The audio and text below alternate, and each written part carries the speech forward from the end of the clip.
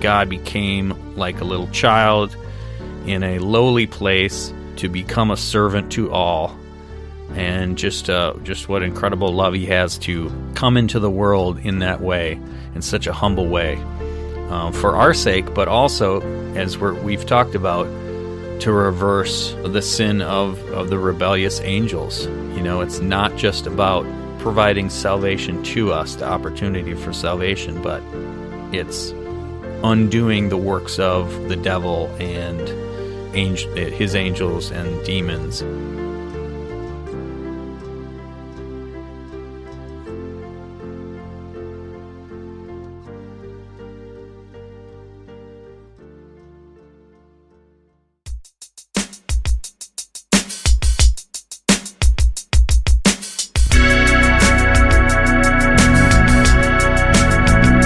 Welcome to the Days of Noah podcast, where we talk all things biblical, supernatural, and strange.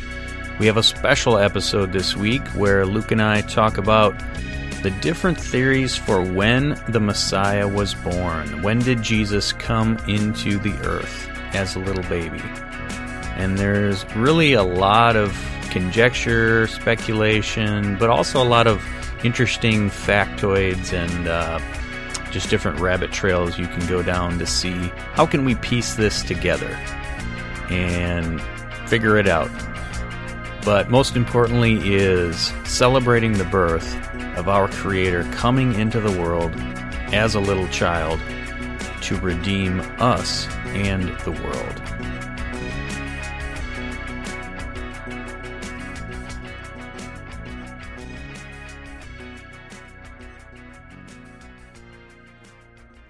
Welcome back to the Days of Noah podcast, and we're going to go over Jesus' birth, the timing of it, and why it matters, and kind of the popular theories for that. So in some ways, I think it doesn't matter. It's more about our desire to celebrate the love of God that He came to earth for us than what actual day it occurred. But as is often the case in God's plans and words and prophecies, you know, there's layers of significance to when the actual birth occurred. So we'll kind of look at that kind of stuff and see how it fits in. So the three possible time frames that I've been seeing are, of course, December 25th or thereabouts, and then late summer, early fall, so September time frame, and then also spring. And I found it interesting as I was looking some of this stuff up that some of the early church fathers thought it was very pagan-like and even sinful to be concerned with the birth of the Messiah and the timing of it and celebrating it, because that was, I guess culturally, that was not the norm. You know, we're very used to that today, but I guess that was not the norm back then. And so you have Clement was one, and Origen, if you've heard of him. He said it was like calling Jesus something like a King Pharaoh. So they thought of that idea very pagan.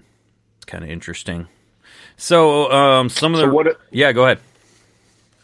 So what have you read on why was December 25th settled on, and when was it settled on? Did you find any of that information out? I did, and perfect question, because that's where I was going next. So some possible reasons. So there isn't, from what I found, there isn't anything really like finite, definite for sure that it was one influence, but it was kind of amalgamation of multiple things. So for the first couple hundred years after Christ, it really wasn't an issue. It really wasn't talked about, celebrated. There's nothing in the writings about it. It doesn't show up until about the 3rd century is the earliest, and then gained more popularity around the 4th century. So some of the possible reasons for December 25th, one of them is to replace the worship of the Roman sun god, which coincided with the winter solstice.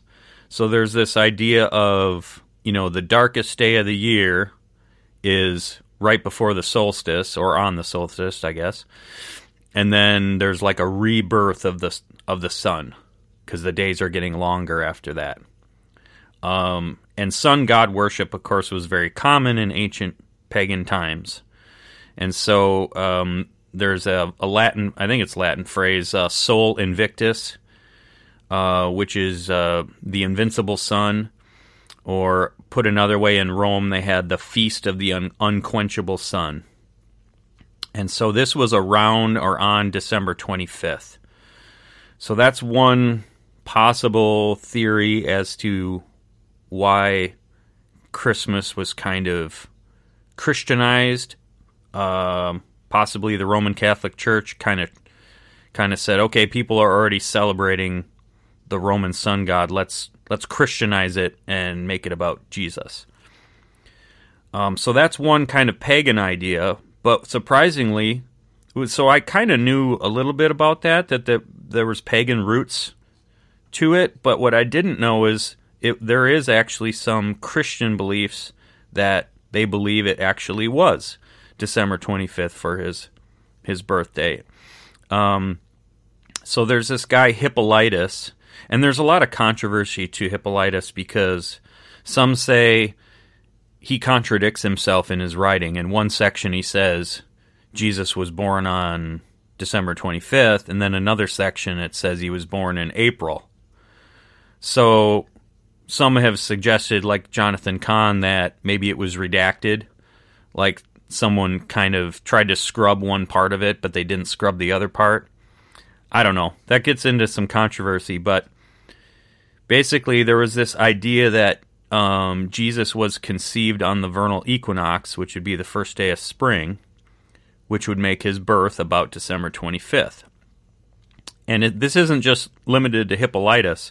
This was kind of, I guess, a common belief that people of the time thought that the creation of the world began on March 25th or thereabouts, with the beginning of spring, because that's the beginning of all things. And so they kind of married that idea of Jesus' conception, having that in common with the conception of creation. And then later in, I think the 3rd and 4th century, Tertullian and Augustine supported that view, and partially because, so there's what's called the Feast of Annunciation, and that's when the angel appeared to Mary. So annunciation, I guess, is the root word is announcement. So that's when the angel announced to Mary she would be pregnant. So there was a belief that happened on about March 25th, and therefore she would have given birth in December. So that's kind of the Christian background, non-pagan background of why they think it's in December. And then the third reason I found kind of goes back to some more pagan stuff. It's said to correspond to the timing of Saturnalia, which was a 6 or 7 day celebration from December 17th to the 23rd. And that involved gift giving and other festivities. So that's probably where we have the tradition of gift giving at Christmas, is probably tied to that. And Saturnalia was celebrating the rule of Saturn and as the mother, and Jupiter as the father, who were imagined to have reigned in a mythic time of infinite pleasure, peace, and harmony called the Golden Age. And of course, we've heard a lot of talk about that on Blurry Creatures, right? About this so-called Golden Age where, the ties to Atlantis and stuff. Atlantis, the time of the Watchers and giants ruling, all of that, right? Yeah. So that's kind of the three big themes that I found for December 25th. But why not December 25th? Why doesn't it work? So I learned this from Jonathan Cahn, the Christian rabbi. And if anyone hasn't heard of him, he's got some fantastic books out there. His bestseller he came out with almost a couple decades ago, The Harbinger, is really fascinating about the tie-ins to Isaiah chapter, I think it's 9 or 10, I think it's 9, when Israel was being attacked by the Assyrians, and all of the similarities to 9/11 and the Twin Towers falling and all of that. It's really, really interesting. Anyway, so he says that the lambing season, when sheep would give birth, always happens in the spring. And because of that, that's why the shepherds would have been out with their flocks at night, like the Bible says they were when the angel appeared to them. So they would have been out kind of awaiting the lambs being born. They would have been there to protect them from predators.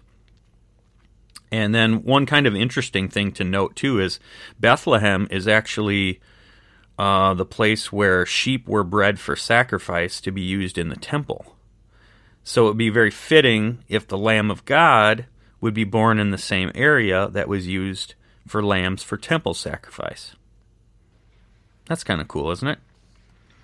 Yeah, that's interesting. So another thought to why not December 25th. Some people have said, well, even in that area of the world, winter would have been too cold for shepherds to be out with their flocks at night. Some have disagreed with that, but that's one possible idea.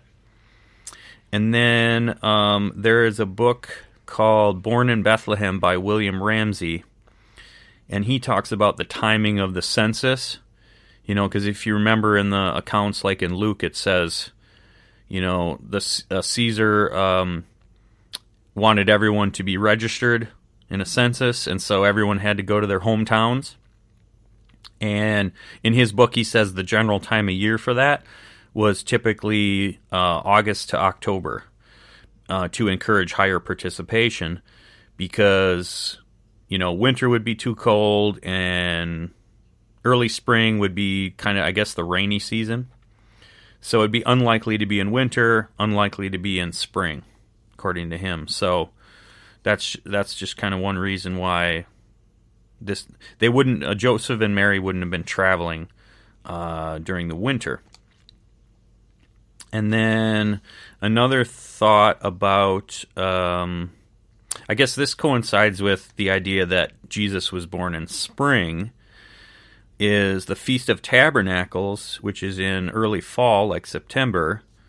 Jonathan Cahn says, well, Mary and Joseph would not have broken the Jewish law of observing that, so they would have been in Jerusalem during that time, not in Bethlehem. So that's one of the reasons he leans towards the spring. So then there's some other thoughts from Cahn on the timing of things. So one thing he says is the spiritual meaning of the Feast of Tabernacles lines up with end times and a closing of an era, not the opening or beginning of an era. And so according to him, Messiah's birth, death, resurrection, second coming must come in a proper chronological order. And he says that Tabernacles is all about the closing of the age, so that would be the wrong order to have his birth then. And then, yeah, we already mentioned about Jesus being born in Bethlehem, not Jerusalem, and Cahn says it would have caused revolution to require travel for the census at a time when Jews were supposed to be in Jerusalem. So that's an interesting thought. He goes on to say that according to Exodus, the Passover lambs were sacrificed at 1 year old, which if Jesus' birth coincides with this, he would have been born 1 year earlier in the spring. So it kind of lines up to that. And then in Exodus 12:6, it says the lamb was to stay with the family that raised it until, or maybe, I don't know if they actually raised it, maybe there were certain shepherds that raised them, and then the families that were going to sacrifice, maybe they purchased them or something. But anyway, the lambs were to stay with the family until the sacrifice. And if you count back from Passover, the day that the lamb was beginning to stay with the families, this would have coincided with Palm Sunday. So Cahn points out it's really interesting how you have Jesus coming into the the city on Palm Sunday being worshipped the same number of days before he died, before Passover, as in Exodus when the lambs were awaiting sacrifice and they went into the family's homes. So that's kind of neat. Kind of neat coincision? Is that a word? Yeah, and then in the Hebrew calendar, so I might touch on this later, but I found that there's apparently like two different calendars. So in old times, the beginning of the Hebrew calendar was in the fall, and then it kind of switched to the spring with the month of Nisan, which means beginning. And then a little bit about kind of the Magi. So Daniel, if you remember, he was in Babylon. He was like one of the chief astrologers. And so the Magi that sought the Jewish king, Messiah, they may have been familiar with Daniel's timeline. Because remember, Daniel gives that, what is it, like 470 years, I think? Does that sound right? He gives a time. That number doesn't. The only timeline that's popping in my head dealing with Daniel, I thought it was 70 generations. 70 generations. So maybe that's where they get that 470 or 490 years, something like Unless that. There's some multiplication going on there, and it brings it up to 470. I don't know. Yeah, if they're saying a generation is like 70 years or something. Anyway, so I think there's like a idea of a countdown to the Messiah. So the Magi. So they definitely. Yeah. You're getting into it. Mm-hmm. So there definitely was a countdown. There definitely was prophecy in the prophets. Yep. That they were seeing the signs leading up. Plus, they were looking at the stars. They were looking at all the evidence. Right. Yeah. The Magi. Is the Magi the wise men? The wise men. Yep. Yeah, exactly. And that's how it's described with Daniel. It says he was chief among the wise men. So that's that connection to being one of the Magi, very skilled in astrology, which in that time was what we call astronomy. It was basically, being a student of the science of the stars and stuff. So they may have been familiar with that. And then there was also a convergence of the wandering stars, which are I guess they're the ones that they're actually the planets, but you can see them with the naked eye. So back then, the wandering stars were Jupiter, Mars, Saturn, Venus, Mercury, and then also the sun and moon were considered part of that. And so again, this is according to Kahn. This convergence of these stars happened around 6 BC, and Jupiter was thought of as the king star, and then there was Regulus, which was kind of the royal star, and according to the Greek astronomer Ptolemy, Judea was associated with the constellation Aries, which is the ram. So that kind of would have been that like lamb language, right? So we've got king, royalty, lamb. And apparently this convergence only happens every 6,000 years. So according to Kahn, this convergence, the Magi would have been paying attention to this, and it happened in the spring of 6 BC. So that's all these reasons why he points to the actual birth date of Christ being in spring. And then we get into a huge clue that could either be spring or fall for Jesus' birth, and it has to do with John the Baptist's parents.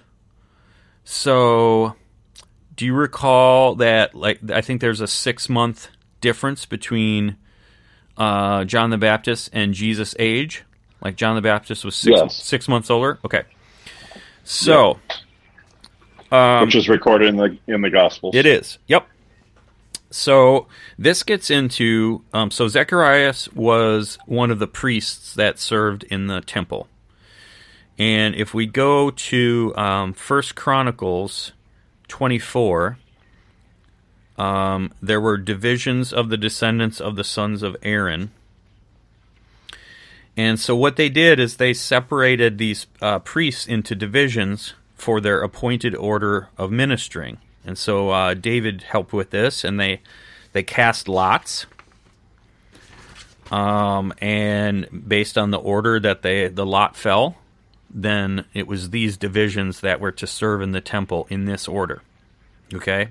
So why is that significant? Because you get to the 8th one, and it's the lot fell to Abiah or Abijah. And then in verse 19 of Chronicles it says, this was their appointed order of ministering when they entered the temple of the Lord. Okay, so fast forward to Luke 1:5, the birth of John the Baptist foretold. In the time of King Herod of Judea, there was a priest named Zechariah who belonged to the priestly division of Abiah or Abijah. Okay, so he's number 8 in order. That's his group that he serves with. And his wife Elizabeth was also a descendant of Aaron.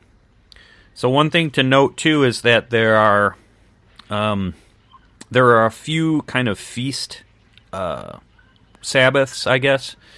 Believe there's 3 throughout the year where all 24 divisions, so there were 24 total, would participate and serve together. So it's not like you can just go through the year week after week and say, okay, this is when Zechariah would have served. So there was a couple feast weeks in there where they would all serve. So then Luke 1:8. Once when Zechariah's division was on duty and he was serving as priest before God, he was chosen by lot according to the custom of the priesthood to go into the temple and burn incense. And then that's the verses that follows is when the angel shows up and says his wife's going to have a child, and of course he scoffs at it, right? And what happens? He gets like made deaf and dumb or something like that, right? He can't speak. That's right. Due to his unbelief. Yep. And then fast forward to verse 23. When his time of service was completed, he returned home. After this, his wife Elizabeth became pregnant, and for 5 months remained in seclusion. So kind of if we can figure out when he served in the temple, then it was shortly thereafter, probably the next week or 2 at the most, that Elizabeth conceived. So if we can figure out when he served, we can figure out when John the Baptist would have been born, and then we can figure out when Jesus would be born. Well, one thing that I'm thinking of that would be interesting to look at. So he was in the temple serving, and maybe this is what you're getting at. I don't know that it really says in what capacity, or was it a special? Was it close to a feast day? Was it close to something significant in the temple rituals? So obviously there's appointed feasts that God commanded Moses to adhere to. Right. And I'm wondering if Zechariah was ministering in the temple close to one of those particular feasts. Because the argument about, it being in the spring, there's a lot of different viewpoints on that, as you've already named. But if we I don't know that the scripture really says in the Gospels that Zechariah was in the temple during a certain feast day, because that would be a huge clue if it was. I agree. That's a very good point because, was this his normal rotation, or was this all hands on deck on a feast day? Was there a special holiday going on in the temple? Yep. A certain feast. Yeah. I don't know. Which would kind of give us, an idea. Is it a spring feast, a fall feast? Exactly. Yep. What was going on? Yeah, that's a good point. I think we'd have to see if there's any clues in Scripture as to if we can deduce that was going on, or if this was kind of his regular service. But yeah, let's put a pin in it, as they say, and come back to that at some point. I think that'd be interesting to look at. Okay, so then in the 6 months, so then this is same chapter of Luke, verse 26, the birth of Jesus foretold.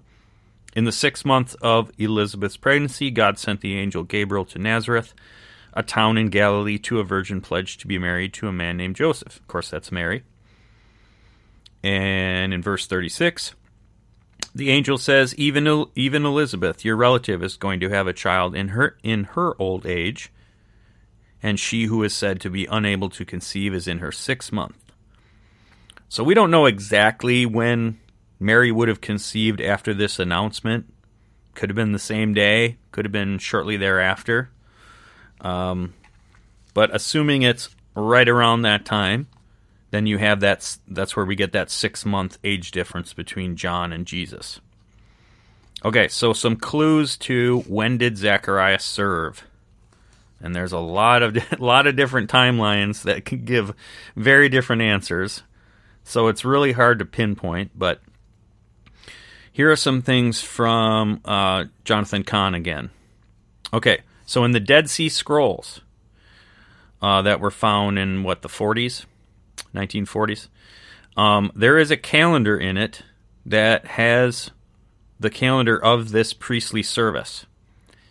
And it says that the yearly service begins on the first day of spring. So that's like companies have a fiscal year, right, that doesn't coincide with, January to December. Their yearly service begins on Nisan 1, or Aviv is the month of the season of spring.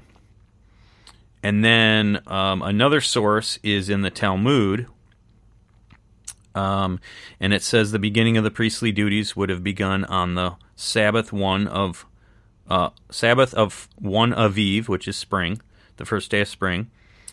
And they record, again, as we know, the temple was destroyed in 70 A.D. Well, they say that was on a Sunday. They also record the division of priests who were serving at that time. So Kahn's point is you can look at the Dead Sea Scrolls and count forward. You can look at the Jewish Talmud and count backward and figure out when the division of Abijah would have been serving.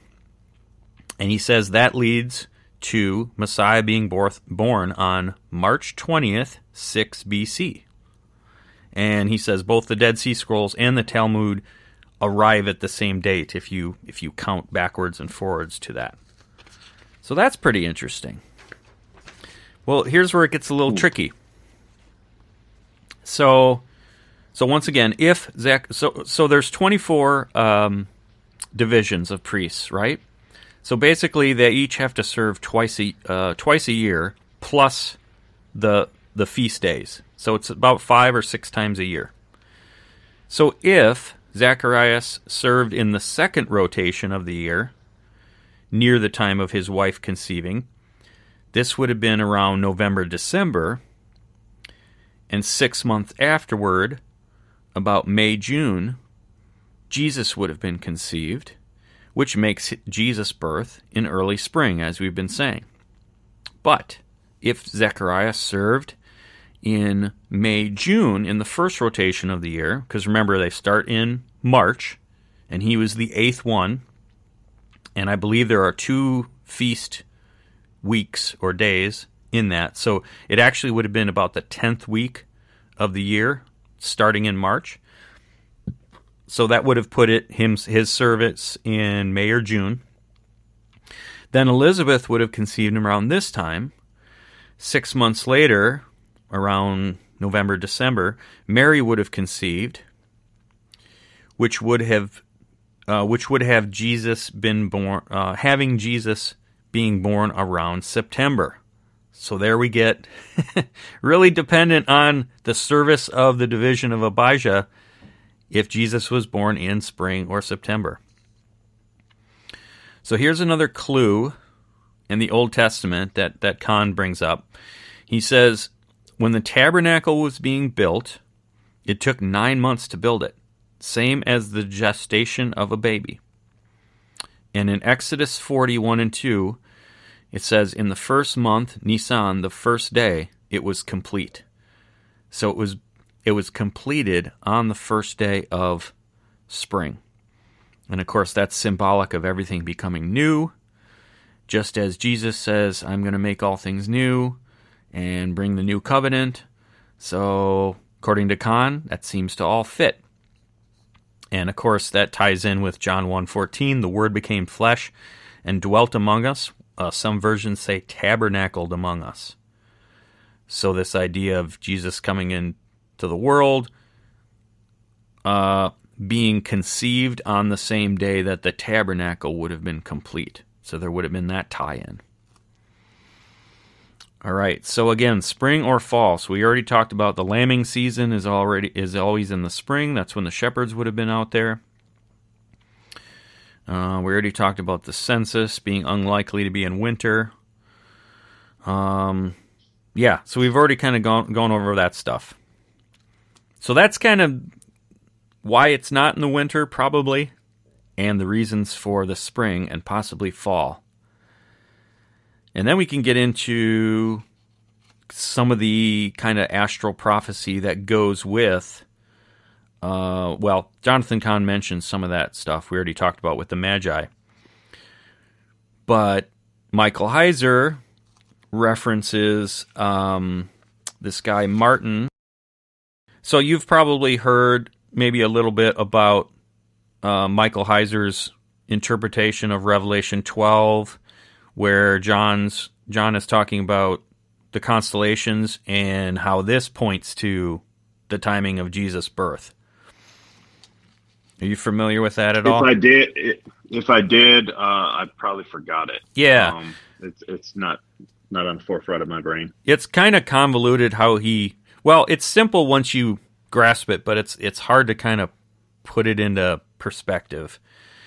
So one thing to think about too with astral prophecy or astral theology is kind of this idea that that the heavens, let's just go back to Genesis. So there's the theme that signs in the heavens mark important points in history, just like the second coming of Christ. There's talk about that in the Bible. So in Genesis, God explains his purpose. One of the purposes for creating those lights in the universe. He said, Genesis 1:14, let there be lights in the firmament of the heaven to divide the day and night. Let them be for signs and for seasons and for days and years. So that's one of the purposes of the stars and the lights in the skies is for signs. And then in Psalm 19, it talks about God's creations declaring his glory and showing his handiwork. So again, we're going to get into kind of Michael Heiser's perspective, where he gets a lot of his ideas from Ernest Martin's book, which is called The Star That Astonished the World, making his case that what was in the heavens in Revelation 12 may be what the Magi would have seen. And so from his perspective, here's another kind of interesting side note too, is in Michael Heiser's book, Reversing Hermon, which is about undoing the damage of the sin of the Watchers in Genesis 6, he ties that into the timing of Jesus' birth and how it actually coincides with Reversing Hermon. So that's kind of interesting. We'll get into that a little later. So some critics of this view that Ernest Martin's book and Michael Heiser agrees with say, well, this couldn't have been the timing because Josephus, the historian, puts Herod's death at 4 BC. And so the timeline that we're going to get into doesn't work with that. But according to Heiser, and he has documents to show this, there were different dating systems that can be used that would actually establish a 1 BC death for Herod. So that's kind of when we get into what Revelation 12 points to in terms of timing. He says it can work with the timing of Herod's death, because I guess Herod's death happened 2 years after Jesus being born, something like that. And that's when he came back from Egypt back into Israel. Yes. And it was a couple years after, too, that the Magi finally showed up, right? Jesus was like 2 years old, I think. The Magi? That's the wise men. The wise men, yeah. They didn't, just like our nativity scene displays show the wise men there, they weren't there then. They came way after the fact. Maybe I'm not remembering the gospel correctly, because I thought they came just around the same time that the shepherds did, and they brought the frankincense. Yeah, the gifts. Yeah, the gifts. Well, from my understanding, they didn't get there till much later when Jesus was older. But I'd have to double check the scripture on that. So we'll come back to that, I guess. All right. So then, also another point too is the Magi would have been familiar with Isaiah 7:14 about the virgin giving birth, and so there's the constellation Virgo in the sky. So that's one of the things the Magi would have been looking for. All right. So getting into Revelation 12. So we already talked about Psalm 19. The heavens declare the glory of God. The sky proclaims his handiwork. So Heiser kind of makes the point, like in 19:4, their voice goes out through all the earth and their words to the end of the world. So he kind of ties this into Paul saying that the creation of the world makes it plain to all. So it's kind of this prophetic voice of creation of Jesus, hearkening back to Psalm 19. And then, okay, so let's read Revelation 12. And a great sign appeared in heaven, a woman clothed with the sun, with the moon under her feet, and on her head a crown of 12 stars. So the constellation Virgo, I guess, has 12 stars around it. She was pregnant and crying out in birth pains and the agony of giving birth. And another sign appeared in heaven. Behold, a great red dragon with 7 heads and 10 horns, and on his head 7 diadems, which I think are crowns, right? His tail swept down a third of the stars of heaven and cast them to the earth. So right there again, there's a lot of language in the Bible about stars being equated with actual gods, actual angelic, divine beings, however you want to call it. And then just a quick sidebar before I keep reading. So one of our earlier podcasts, we were talking about my coworker's position on Job 38, when it says at the time of creation, the morning stars sang and the stars shouted for joy. Or I'm sorry, the sons of God shouted for joy. And he was trying to make the point that, look, these are stars. Well, Doug Van Dorn in Blurry Creatures 137 episode says, this is classic Hebrew parallelism, where they use 2 different words to describe the same kind of thing. So in that sentence, it says, the morning stars sang for joy, and the sons of God shouted. And so it's not 2 different things. It's not stars like lights in the heavens and then angels. It's actually angels and angels, because that's the kind of the literary device of Hebrew parallelism. So just to make that point, to say that, you know, there's a lot of language in the Bible, but even besides Revelation, where stars are thought of as actual beings. All right, so going back to Revelation 12, his tail swept down a third of the stars of heaven and cast them to the earth. So again, this is the only place in the Bible where we get this idea that the dragon, Satan, took a third of the angels with him. There's nowhere else in the Bible that we get this idea. It's largely tradition in Christianity where we think Satan's fall had a third of the angels rebelling with him. But if Revelation 12 is, as Dr. Heiser points out, talking about the timing of the birth of the Messiah, well, then this third of the angels coming with him didn't happen millennia ago. It happened at the time of Jesus' birth. So just a little sidebar there. And the dragon stood before the woman who was about to give birth, so that when she bore her child, he might devour it. She gave birth to a male child, one who is to rule the nations with a rod of iron. So that language right there goes back to, I think, Isaiah, where it's talked about the coming Messiah ruling with a rod of iron. So this is clearly messianic timeline here. But her child was caught up to God and to his throne.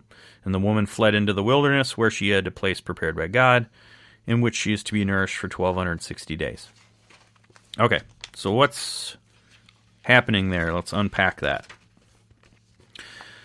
So there's a combination of astronomical constellation signs in the sky.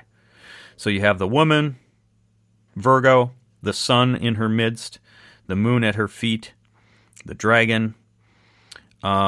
So one point, and I'm quoting from Mike Heiser's podcast, so this particular collection of constellations is not especially rare by itself, but there are other celestial things going on that are not mentioned by John in Revelation 12 that when you combine them,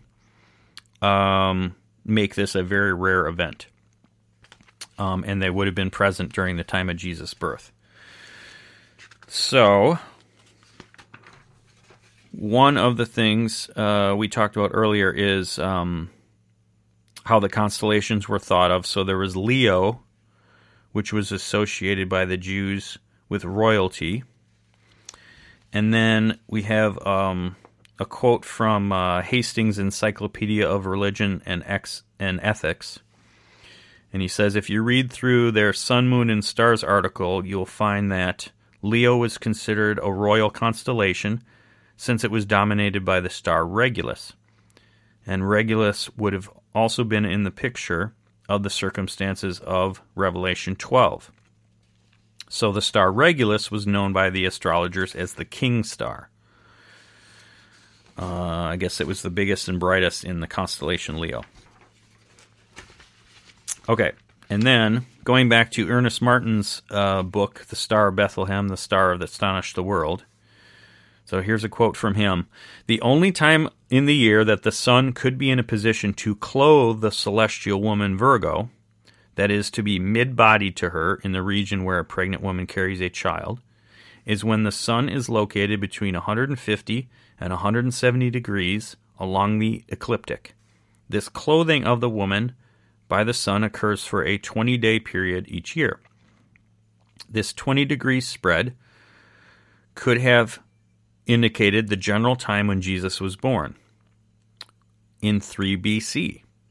The sun would have entered this celestial region on August 27th and exited about September 15th.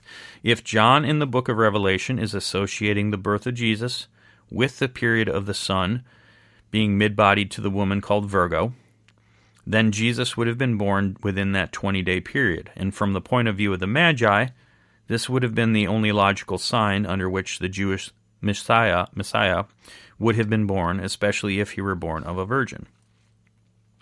And going on, the sign of the sun clothing the woman defines a period of 20 days, and then you add the additional sign of the moon being under her feet, which pinpoints the nativity to within a day, and actually to within 90 minutes of that day. So this is Heiser here. In the year 3 BC, these two relationships of the sun, moon, and Virgo came into alignments for only 81 minutes, and would have been observed from Palestine in the twilight period of September 11th, 3 BC. This relationship began about 6:18 p.m. sunset and lasted until 7:39 p.m. moonset. So it should be noted, he says, that this is the only day in the whole year, September 11th, 3 BC, that this astronomical phenomenon described in Revelation 12 could have taken place. Very interesting. Yes. So it's kind of like if you've ever listened to one person's opinion and then you're like, oh, he's absolutely right, and then you hear somebody else and you're like, oh no, this guy's right. It's like whichever argument you hear last seems to be the one that's true. So I was saying to you last time we talked, I was absolutely convinced by Mike Heiser's argument in Revelation 12 for years until I heard Jonathan Cahn's argument. So I don't know what to think, but there's a lot of good reasons for either one. And I was surprised to hear, as I listened to it several times, Cahn's talk on it, that he has some astrological things that he point to 6 BC and the spring. So not 3 BC and the fall. So one other thing, too, that's really interesting, and, of course, we're going to have to get Reversing Hermann sometime. I think that would be a excellent read from Mike Heiser. But he connects this idea of the Messiah's coming in the fall with undoing the sin of the Watchers. And so he's got, I think, a whole chapter on in his book that talks about that. So here's a quote from this person's Gaster's Festivals of the Jewish New Year. Although it might sound odd, there is a tradition that the world would have began, so Eden, with the fruit already ripe on the trees, would have linked to Tishri 1, which is September 11th, that creation, not creation, but the Garden of Eden, when Adam and Eve were there, would have been in the fall, because that's when things would have been ripe. And so he's connecting it to this idea that Jesus would have come at that same time, because part of what he's coming to do is to undo the damage of the Watchers. So again, this is where you have the New Year beginning in the fall in the original calendar, and then later on it gets changed to align to Passover, where we have spring being the beginning of the Hebrew New Year. So Heiser says Genesis has Adam and Eve placed in a lush garden, availability of food, it must have been in harvest season, and this is how the Jews would have reasoned this. And so that's why back then they would have had their calendar beginning in the fall. And so why is that important? Well, Jewish tradition took the chronology of Noah's birthday to be Tishri 1, the first month of the fall. And so they kind of connect this idea that Jesus was the better Noah. Like, as the time of Noah, these awful beings were wiped out, and here is the better Noah coming, the Messiah, to kind of finish the job. So here's another little interesting detail about that too. So, the second month of the year, the month when Noah and his family emerged from the ark after the flood, was marked astronomically by the appearance of the Pleiades constellation. So this is from an article by Robbins. The stars rising is a phenomenon where the star is first visible in the morning sky. On this day, a star will only briefly appear and be barely visible, since if you had looked a day earlier, it was too close to the sun for visibility. And Heiser says this comes from astronomical page from the University of Maryland. Okay, so then In the Hebrew term for the Pleiades constellation is called Kima, and it's mentioned 3 times in the Old Testament, and it's always paired with Orion. And of course, we know Orion to be connected to Nimrod, Apollo, the Antichrist, right? Since its position in the sky is close to the Orion constellation. Not surprisingly, Orion was considered a giant in the ancient world. Remember, Nimrod began to be a Gibborim. And the last reference is significant in light of the Dead Sea Scrolls.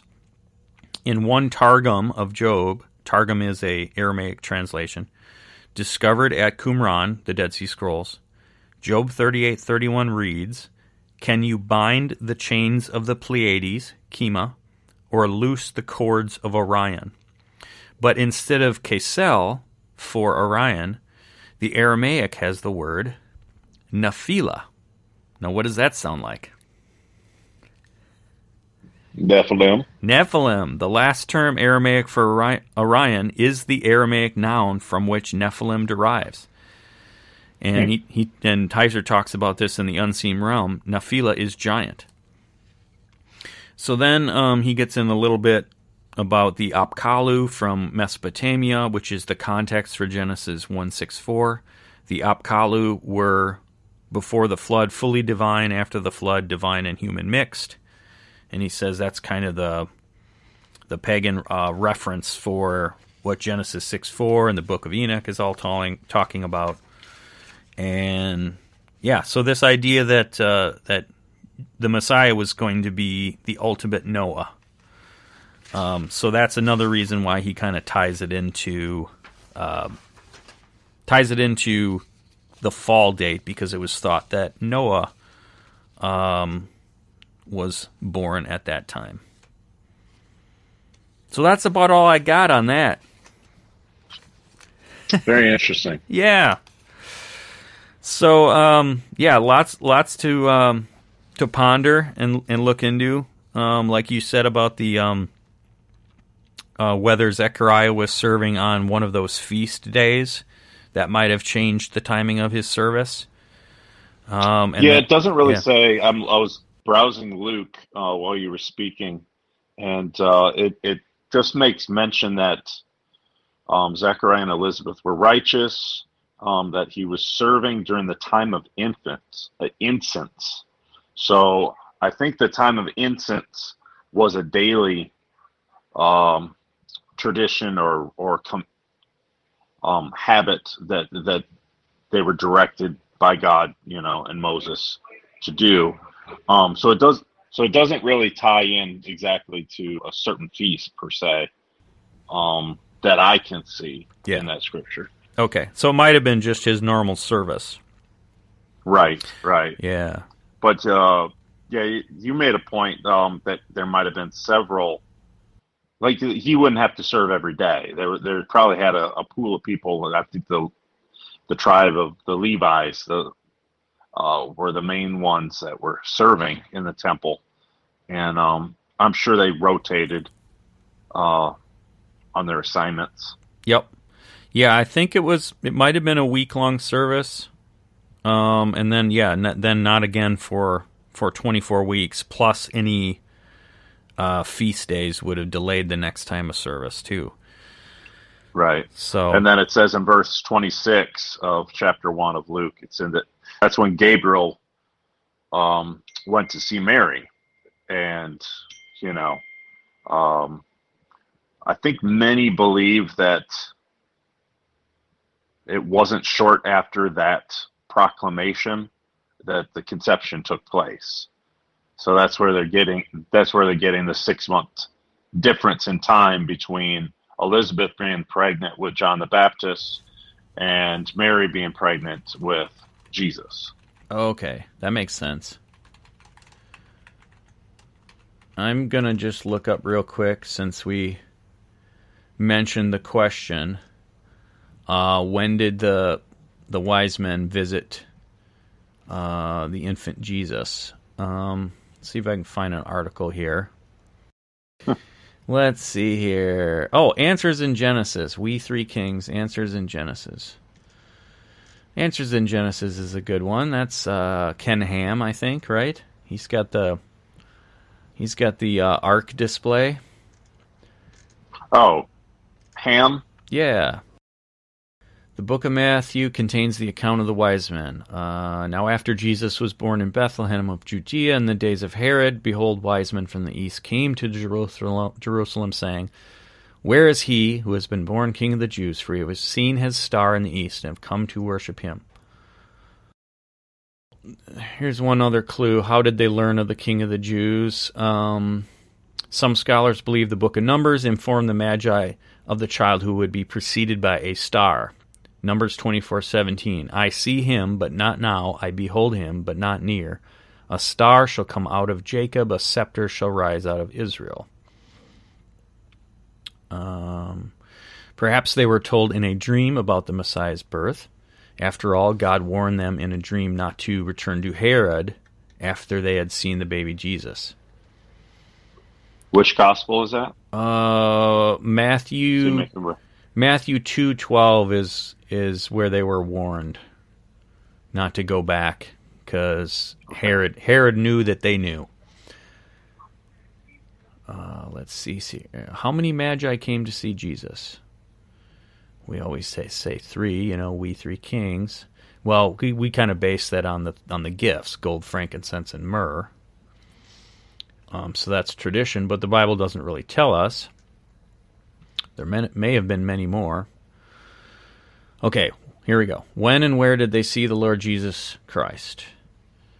Nativity story, of course, it shows him that he was there on the night of his birth, but this is highly unlikely. Matthew 2:1 reveals the Magi came to Jerusalem and subsequently visited with Herod after Jesus would have been born. So there's a lot of traveling time going on there. The angelic announcement of Christ's birth to the shepherds was at night, which means Jesus was born at night. In Luke 2:11, the angel told the shepherds, For there is born to you this day in the city of David a Savior who is Christ the Lord. Let's see here. The Jewish day began at sundown. Then the angelic use of the word day, which is semaron, indicates Christ was born at night. So it is highly implausible that the wise men would have arrived in Jerusalem at night and immediately obtained an audience with Herod. The king then gathered all the chief priests and scribes of the people, Matthew 2:4, so he could determine where the Messiah was to be born.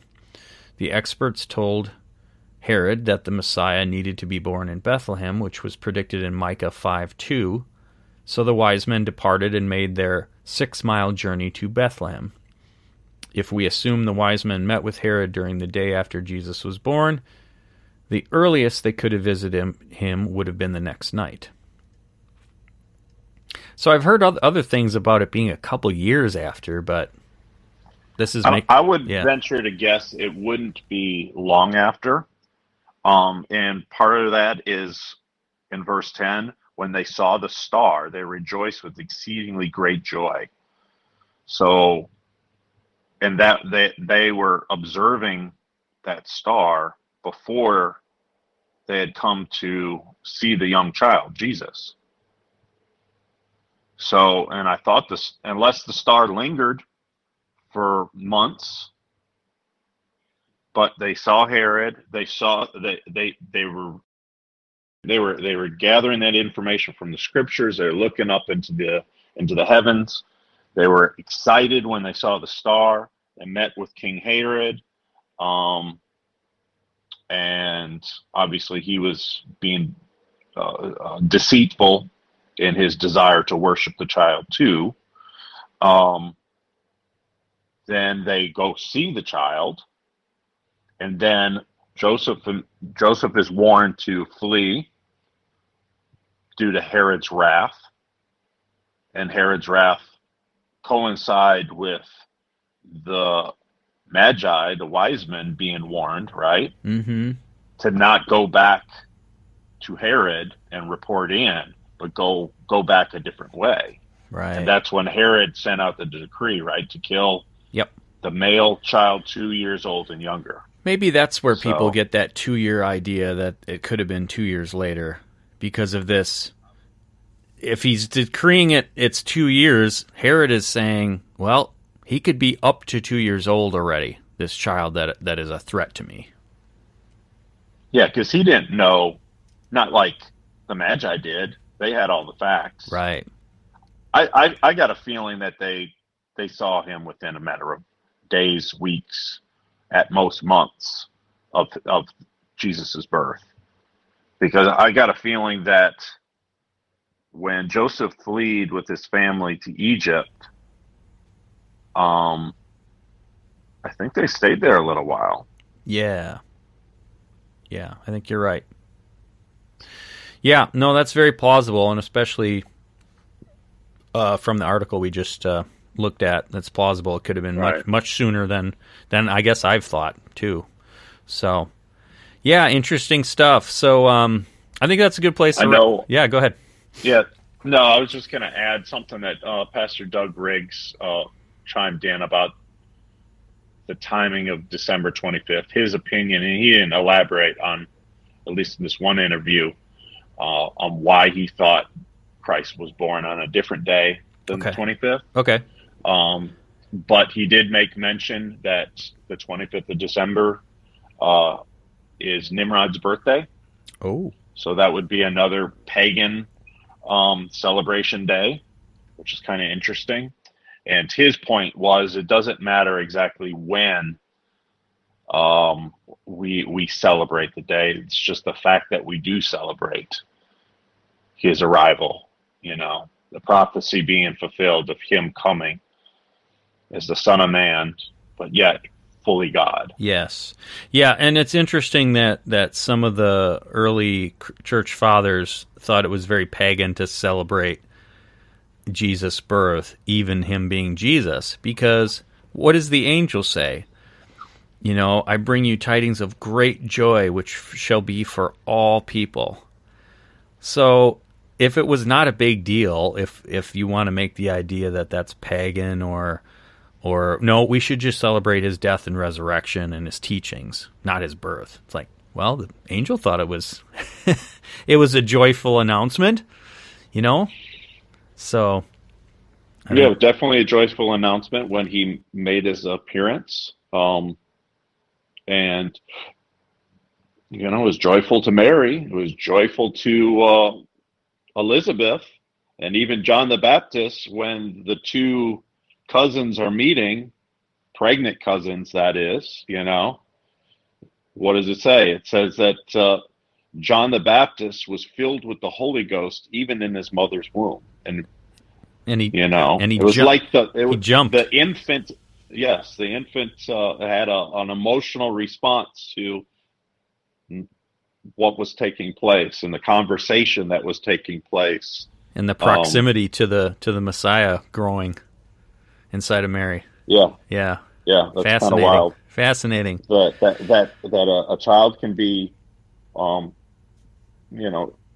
influenced in that positive way. It's pretty cool. And that's something too. As I've gone through adoption, that process, and learning a lot about how even in utero, the developing babies can feel the stress of the mother, the emotions of the mother, all this stuff they can sense and pick up on.